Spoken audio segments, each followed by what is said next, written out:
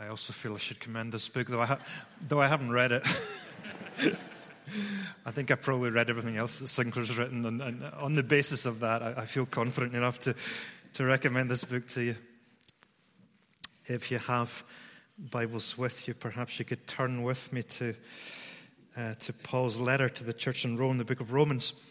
I'll read just a few verses from chapter 1, verses 1 through 5, and then again verses 16 and 17. I'm reading from the ESV, the English Standard Version, so if that's not yours, forgive me. Hopefully it won't be too different.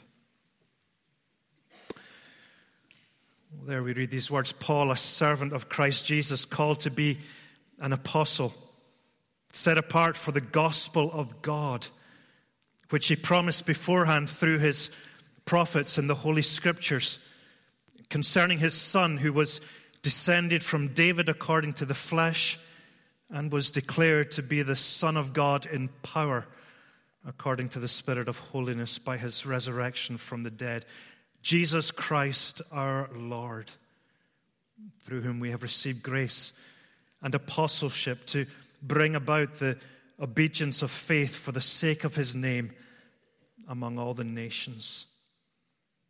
And then again, if you can look down, verses 16 and 17. For I am not ashamed of the gospel, for it is the power of God for salvation to everyone who believes, to the Jew first, and also to the Greek. For in it the righteousness of God is revealed from faith for faith. As it is written, the righteous shall live by faith. Let's pray and ask for God's help. Our Father, and it is indeed to you that we turn in these moments. We have really very little interest in hearing the words or the thoughts of a man, however well-intentioned. No, Lord, it is our great desire and prayer that we hear from the living God this morning. So take your word and by your Spirit bring it home to bear upon our minds and upon our hearts, that we might hear, that we might understand, and that in the understanding we might obey, to follow you more closely, to be more courageous in sharing the hope that we have entered into, or perhaps even for some, to embrace it for themselves. Father, we pray that you would have your way amongst us this morning, and we ask it in the precious and powerful name of Jesus Christ. Amen. Well, again, thank you for your welcome here this morning. It's good to be with you. And of course, I bring you the greetings of my own church family, Central Baptist Church. I do want you to know that we pray for you often as a congregation here, and that we are so very thankful for your gospel witness here in this city of ours. But what is the gospel? What is the gospel and who is it for? That's a vital question, isn't it, for all of us every day, and perhaps especially for those of you who are gathered this morning at the beginning of a week of events and of outreach on your campus. Well, to remind us of that, do look with me at these verses that we've read in the opening of the book of Romans. We're only going to scratch the surface even of chapter 1 this morning, but I think that will be enough, more than enough, for us to understand, because notwithstanding the fact, as we read earlier, that of course all Scripture is God-breathed, Romans maybe more than any other book of the Bible makes clear for us the central saving message of Christianity, what Paul here calls the gospel of God. And as such, it's a book that has changed and continues to change people, men and women, right throughout the world. The church father Augustine was saved, you probably know, out of a life of wasted abandonment while he was reading it. Calvin called it his entrance into all the most hidden treasures of Scripture. It was instrumental in the conversion of Martin Luther, and flowing from that, the Reformation that spread throughout all of Europe as a monk. Luther had been taught all of his life that God required him to live a righteous life in order to be saved. And so he tried. And he tried, and he tried, and he tried. He tried to climb that ladder that would get him up towards heaven. And he failed. And he failed. And he failed, and he failed. So much so that he said he began to hate God. To hate God for requiring of him what he could not do and then leaving him to fail. But when he grasped the meaning of Romans 1:17, which we've just read, that in the gospel the righteousness of God is revealed from faith, by faith, or if you're using the NIV, in the gospel, a righteousness is revealed that is by faith from first to last. Well, here's what he said. When I grasped that the righteousness of God is that righteousness by through which grace and sheer mercy God justifies us by faith. Well, thereupon I felt myself to be reborn and to have gone through the doors of paradise. Luther wrote, I broke through. The reason that Romans has proved so life-changing and indeed history-shaping down through the centuries is because Romans, it's all about the gospel of God, and it's all about who that gospel is for.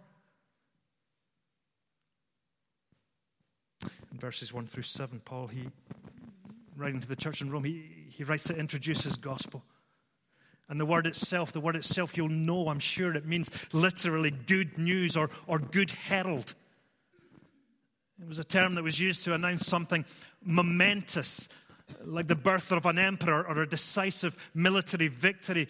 So news, but not just any news. Important news. Good news. News worth celebrating. And so when we consider this gospel, we have to remind ourselves that it's not just good advice.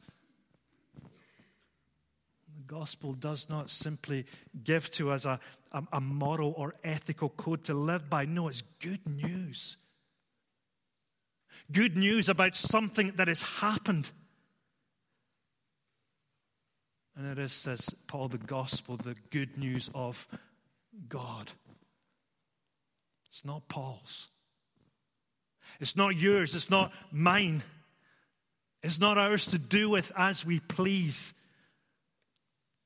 We've no liberty to tamper with it or modify it or remove from it anything we might think might be unappealing if we don't like it. If we don't like it, then our problem is not with Paul, it is with God. And Paul describes himself as its servant, as an apostle, as one set apart by God to be one of that foundational, never to be repeated group of apostles of the church of Jesus Christ, called, instructed, trained, and authorized by the risen Christ to do what? To preach the gospel of God, and especially in Paul's case, to preach the gospel of God to the nations of the world. But what actually is this gospel that Paul is committed to proclaiming? Now, it is absolutely crucial that we get this right. Because the Bible says that we are saved by faith in the gospel. So in order to be saved, you need to know what it is. If you want others to be saved, you need to know what it is in order to be able to share it well. So what does Paul say about it? Well, it's not just any news, it's God's good news, so we need to pay attention to it. We've seen that. But he also says in verse 2 that it's something that was promised. Promised beforehand through the prophets and the Holy Scriptures. He's thinking there, of course, about the Old Testament. So what he is proclaiming, it's not a matter of personal invention, but neither is it a matter of recent innovation. It is something that God has promised long ago, something that God began to lay down the tram lines for in ages past. Tram lines that would lead us to a destination, no, rather tram lines that would take us to a person. You see it, first of all, in Genesis 12, where God announces his desire to Abraham to make a great nation through him, and yet through him to bless all of the peoples of the earth, all of them. And you have there the beginnings of the promise of a kingdom that God would establish. And then later on, as we march through those Old Testament scriptures, we read how God promised that he would give a king to this kingdom. And then when you enter into the prophets, especially when you enter into Isaiah, several times the word gospel is used to announce the coming of the king who would save his people from their captivity. So in the Old Testament, you know that a people, that a kingdom is promised, that a king is promised, one that will somehow be for all nations. You get that. But what you do not get clearly is how that will be accomplished. When would this king arrive? How would he save the nations? How would he bring men and women into his eternal kingdom? It was promised but not fully realized. It was, if you like, a bit like a jigsaw puzzle, where the Old Testament, it gives you the corners and the frame perhaps, but you need the new to get the whole picture, and it only really falls into place when we put it in the last segment, which is Jesus. And when you see that, well, then you see everything before in the light of that. You see Psalm 22, which begins with that desperate cry of dereliction. My God, why have you forsaken me? You see in the picture of the suffering servant of Isaiah 53, who was pierced for our transgressions. You see things that could only have been written about Jesus, that only find their meaning in him. So all that is promised in the old, it finds its fulfillment in Jesus. So we need not go looking for any other revelation. There is no other. Because the gospel of God, which was promised long ago, it centers on, verse 3, it concerns God's Son. Now there Paul is speaking about the eternal Son of God, about the second person of the Trinity who took on flesh and the wonder of the incarnation. And he's talking about how this Son became our Jesus. And so if we're not talking about this Jesus, if we're not pointing men and women to him, then whatever else we might be talking about, we are not talking about the gospel of God, and no one can be saved through our message. You know, think about it. It is actually possible to say a lot of things, a lot of good and worthwhile things about church, about CU, about the difference that God makes in your life, about the Bible even. But if we are not talking about the Son, if we are not taking people to Jesus, we are not talking about the message through which people are saved. Think about John 3:16. Perhaps one of the most well-known verses in the whole of the Bible. For God so loved the world that he gave his one and only Son, that whoever believes in him shall not perish, but have eternal life. For God so loved the world. What an amazing thought. What an encouraging thought. Because it includes you and it includes me, because we are part of this world. So what an amazing thought, what an amazing thing to be able to share with people. God loves you. But it's not the gospel. It's not the gospel, it is the reason for the gospel. But we can preach and share that God loves men and women forever, and yet find that no one is saved, because the gospel is about the Son. It's about the Son whom God gave up out of his great love. in order that none need perish, but that all might discover eternal life. So, hey, tell them about Jesus.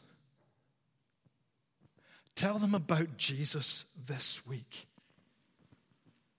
Not CU, not church, not events, not experiences. Tell them about the Son. His virgin birth, his sinless life, his atoning death, his resurrection, victory, his ascension, reign. Tell them, tell them, tell them. Tell them about Jesus. And tell them that they need to know not just about him, but that they need to know him. That we are offering them not a formula for a better life, but a friendship. Not rules or regulations for living, but a relationship. That we are not just holding out facts for consideration, but are inviting men and women to come to a personal, trusting, delighting relationship with him, a union with Christ which is real, which is blood-bought and spirit-wrought. So not facts, but faith, which is a personal trust in the person of whom those facts are true. Yeah, but what facts, you might say? What Jesus is it that we're offering? Well, not just any old Jesus, but the one that is revealed in the Bible. Because you see, plenty of people are prepared to say plenty of things about Jesus. Muslims are prepared to call him a prophet. Many secularists today are prepared to acknowledge him as a teacher. But the Jesus that we must believe in, the Jesus that we must call others to believe in, is the one of the Bible. And Paul here gives us two big things about this Jesus. Number one, he says in his human life, he came to be qualified as a king, that he was descended from David. God promised to King David that he would have a son, that he would have a descendant who would be God's eternal king and who would reign forever. But the question was left hanging. Who would that be? Not David, not Solomon who came after him. He achieved many great things, but he died, and then after him, well, the kingdom went to pot. So when? So who? So Jesus. In his incarnation, because as to his human end, he was born of Mary, he was born into the family of Joseph, both of whom were from the tribe of David. But more than that, says Paul, when he died for our sins and broke through death and the resurrection, he was declared with power to be the Son of God, pointing not only to his humanity, but also to his divinity. Paul's not saying here, of course, that Jesus somehow only became God's Son when he was raised from the grave. Rather, he's saying that his resurrection and his ascension were the path to his rightful place at God's right hand, where he is vindicated and where he is given the name that is above every name, the name at which every knee shall bow. And unlike so many kings, unlike so many rulers who have come and gone and who will come and go, whether in North Korea or North America, this king is marked by perfect humility, perfect self-sacrifice. He gave himself up. He bled to death for his subjects. God's Son became a man, tasted poverty, endured rejection, suffered a powerless death, but was vindicated in the resurrection and now reigns triumphantly. And Paul summarizes this for us by giving us 4 words at the end of verse 4, where he says, Jesus Christ our Lord. And in many ways, they're a summary of everything that he's been saying so far. Because Jesus is the historical man. He is the carpenter from Galilee. He is the one who made chairs, who taught with authority, who performed stunning miracles, who was publicly crucified.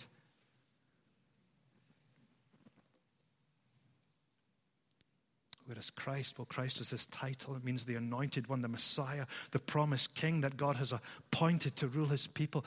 And he is also our Lord, who is risen to be the divine ruler and judge of all. So the gospel is good news because it is about this crucified man, this long-promised Savior, this now reigning Lord. And this declaration, Jesus is Lord, is good news for all. Because this is a Lord who loves and who pursues and who saves all who will come to him. This is a Lord who, whatever your background this morning, is for you and loves you. And Paul says that it is through him, verse 5, and for his name's sake, that we receive grace and apostleship to call people from among all the Gentiles, that is, from throughout the world, from every age, from every background, from every social class, from every culture. This gospel is for you because this Christ is for you. But says someone, how does it actually work? Well, if you'll allow me just a little bit more time, fast forward with me to verses 16 and 17. They summarize, and they're absolutely crucial to our understanding of the book of Romans, but actually of the gospel of God. If you haven't already, I encourage you, commit them to memory. Because they're gold. And because they take us to the very heart of Paul's message, and because they take us to the very heart of God's gospel. I'm not ashamed, says Paul. I am not ashamed of the gospel, for it is the power of God for salvation to everyone who believes, to the Jew first and also to the Greek. For in it, the righteousness of God is revealed from faith for faith. I'm not ashamed, he says. And he says it, no doubt, and David's prayer reflected this for us, no doubt, because he knows, he's very aware of the pressures that there always are in every age and every culture to make us ashamed. It's always true. There's always personal pressures or social pressures that can bear down upon us to make us feel embarrassed or ashamed. The word literally means offended by the gospel. And we understand that. Or at least we should if we really understand what God is saying in it. Again, not just I love you. No one's really going to be offended if you go out and say, you know what, God loves you. But I love you so much that I have sent my Son to be your Savior. Well, I'm sure you've had conversations like I have that go something like this. Well, that's awful nice. But what do I need saving from? The idea that contemporary men and women need a Savior, that is the idea that is inherently offensive, because most people think, you know what, I'm basically a good person. Maybe the guy next door, maybe the girl in the hall room next to me, but not me. And of course, what we're saying is not just that men and women need a Savior as in some swashbuckling superhero, a James Bond, Daniel Craig type figure. But actually what we're saying is you need a crucified Savior who, when he died on the cross, he died in your place. What? What are they saying? You're saying I deserve that? Well, then you begin to see the offense, don't you? But if we are to be faithful, then yes, we are saying that. We can say more than that, but we can never say less than that. And Paul goes on to make clear that this applies to everyone, to the externally right living people that he refers to in chapter 3, but also to those whose lives outwardly and openly invite condemnation, especially condemnation from the externally right living people. That's chapter 2. And not only that, we're saying that your predicament is so bad that you can do nothing to save yourself. All of your best attempts are doomed to failure. You need this crucified Savior. And what is more, you can only receive him as a gift from heaven. For many, that is offensive. It's offensive to atheists who say there is no God and therefore you are accountable to no one. It's offensive to the merely religious because it says, you know what? Your moral superiority, your codes, your rituals, they're not good enough. And of course, it is offensive to the liberal who says, no, it's just not kind. It's just not loving. It's not the kind of God I want to believe in. It's offensive to the mindset who says the very idea of judgment is abhorrent. It's offensive to many. And as those kinds of worldview hold upper sway in our culture, well, it's easy to get embarrassed, isn't it? It's easy to get ashamed. What does that look like in practice? Well, when we're silent, when we know we should speak up, when we don't want to come across, yet again, as the weird one in the group, when we don't want to risk that friendship, when we are tempted to water down some element of God's word, to smooth off the rough edges. And when we live as though we are those who have it all worked out, instead of sinners who are saved by grace and deeply aware of it. Paul says, I'm not ashamed. I'm not ashamed of the gospel because it is the power of God for the salvation of everyone who believes. This message that we have, listen to this, it is God's power. Think about it, that is amazing. God has all of the power that there is in the universe at his disposal. And yet it is through his gospel message that he chooses to bring salvation to men and women. And it doesn't just contain power or point to power. Paul says here it is the power. It is the power of God for salvation, the meaning of the words that we share when we share them faithfully. Changes people. Effectively saves people from hell, for heaven, forever, as enabled by the Spirit of God. Men hear these words and turn and put their trust in this message. Believing is the way you receive it. You don't need to do anything. Just believe in the gospel if you like. Relax into this gospel. Believe it and allow God to pull you to safety, to pull you to himself, to pull you to paradise. Trust it. Embrace it. And you'll discover it.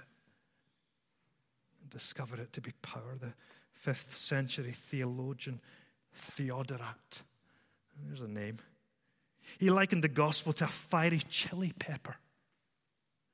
He said, looking at it cold on a kitchen table, it's a lifeless thing. But if you would but bite into it, you would discover that there is fire there. So he said it is with the gospel. Looking on at it from the outside, it's just like words.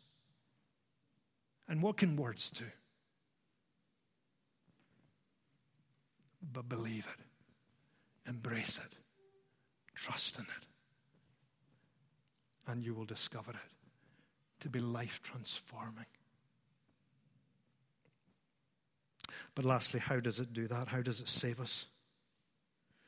Well, verse 17, for in the gospel a righteousness from God is revealed, a righteousness that is by faith from first to last, is how the NIV puts it. And here righteousness means goodness. And God is that. God is that absolutely.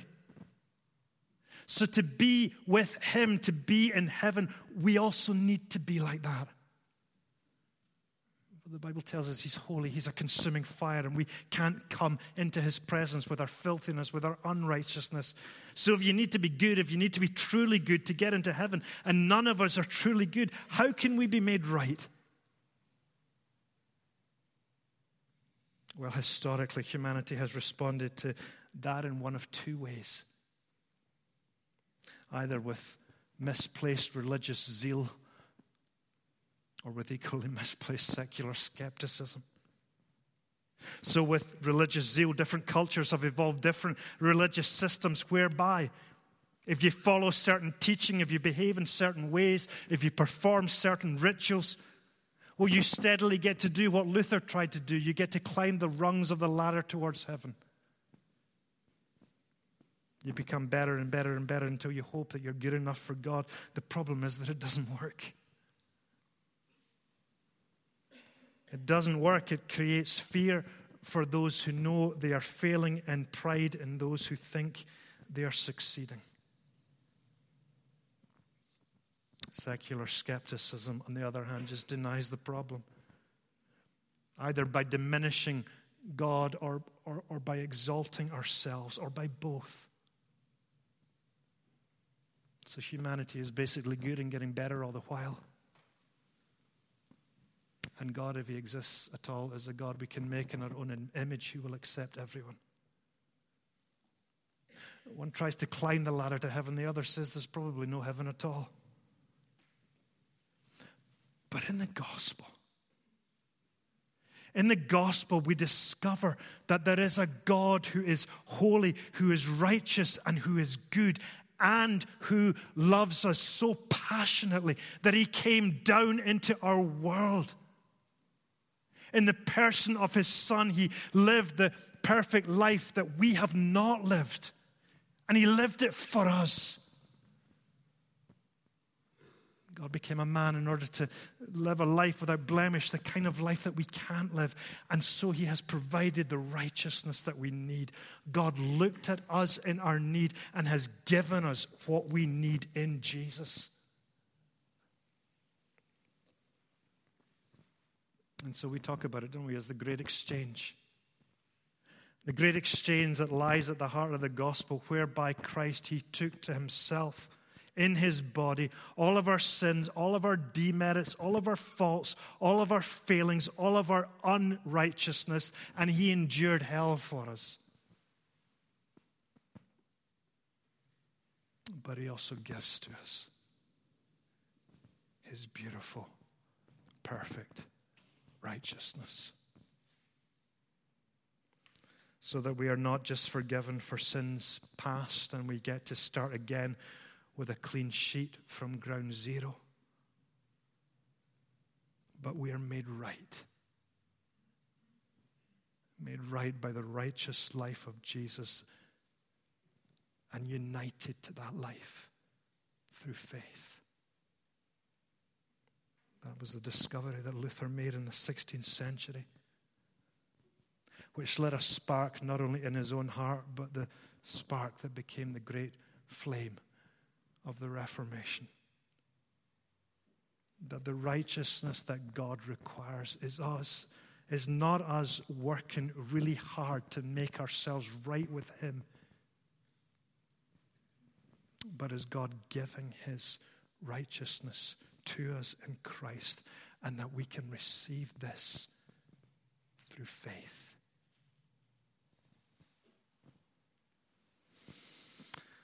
Well, thank you again for the chance to be with you. I can't believe for the moment that I have told you anything new, anything novel, anything you didn't know already. But I thank you for the opportunity to remind myself and to remind us all of the gospel of God, of how it is for all, and of how in it and through it we can come to know God. Let's pray. Father, I pray that you would take your word and that you would do that work which only you can do, that you would apply it to our hearts, that we might know it to be true. Lord, that we might not live as those who are ashamed or embarrassed in a culture that increasingly seems to set its face against the things of Christ, but rather, Lord, these moments that we have had might have served in some small way, Lord, to strengthen our hope, to give us more courage, to grant to us a greater certainty of the hope that we have and of the hope that we are called to hold out to others. I pray for this church in this place, Lord. I thank you for her rich, faithful legacy. And I pray that as new chapters are yet to be written, they will be ones of gospel faithfulness and gospel fruitfulness. And I pray for those who make up this congregation, Lord, that you would help us to live lives that are demonstrably not ashamed of the gospel.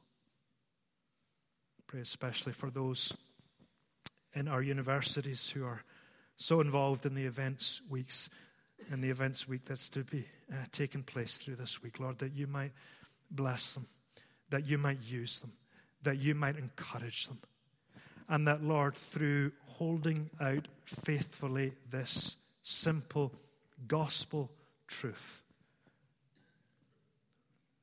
Lord, you might work in such a way that they have the joy of seeing not just ones and twos, that they might have the joy of not just recording spiritual conversations, but that they might have the joy this week of seeing their friends, of seeing young men and women, not just from this land, but from all nations, turn and trust in Christ. For we ask this in the precious and in the powerful name of the Lord Jesus. Amen.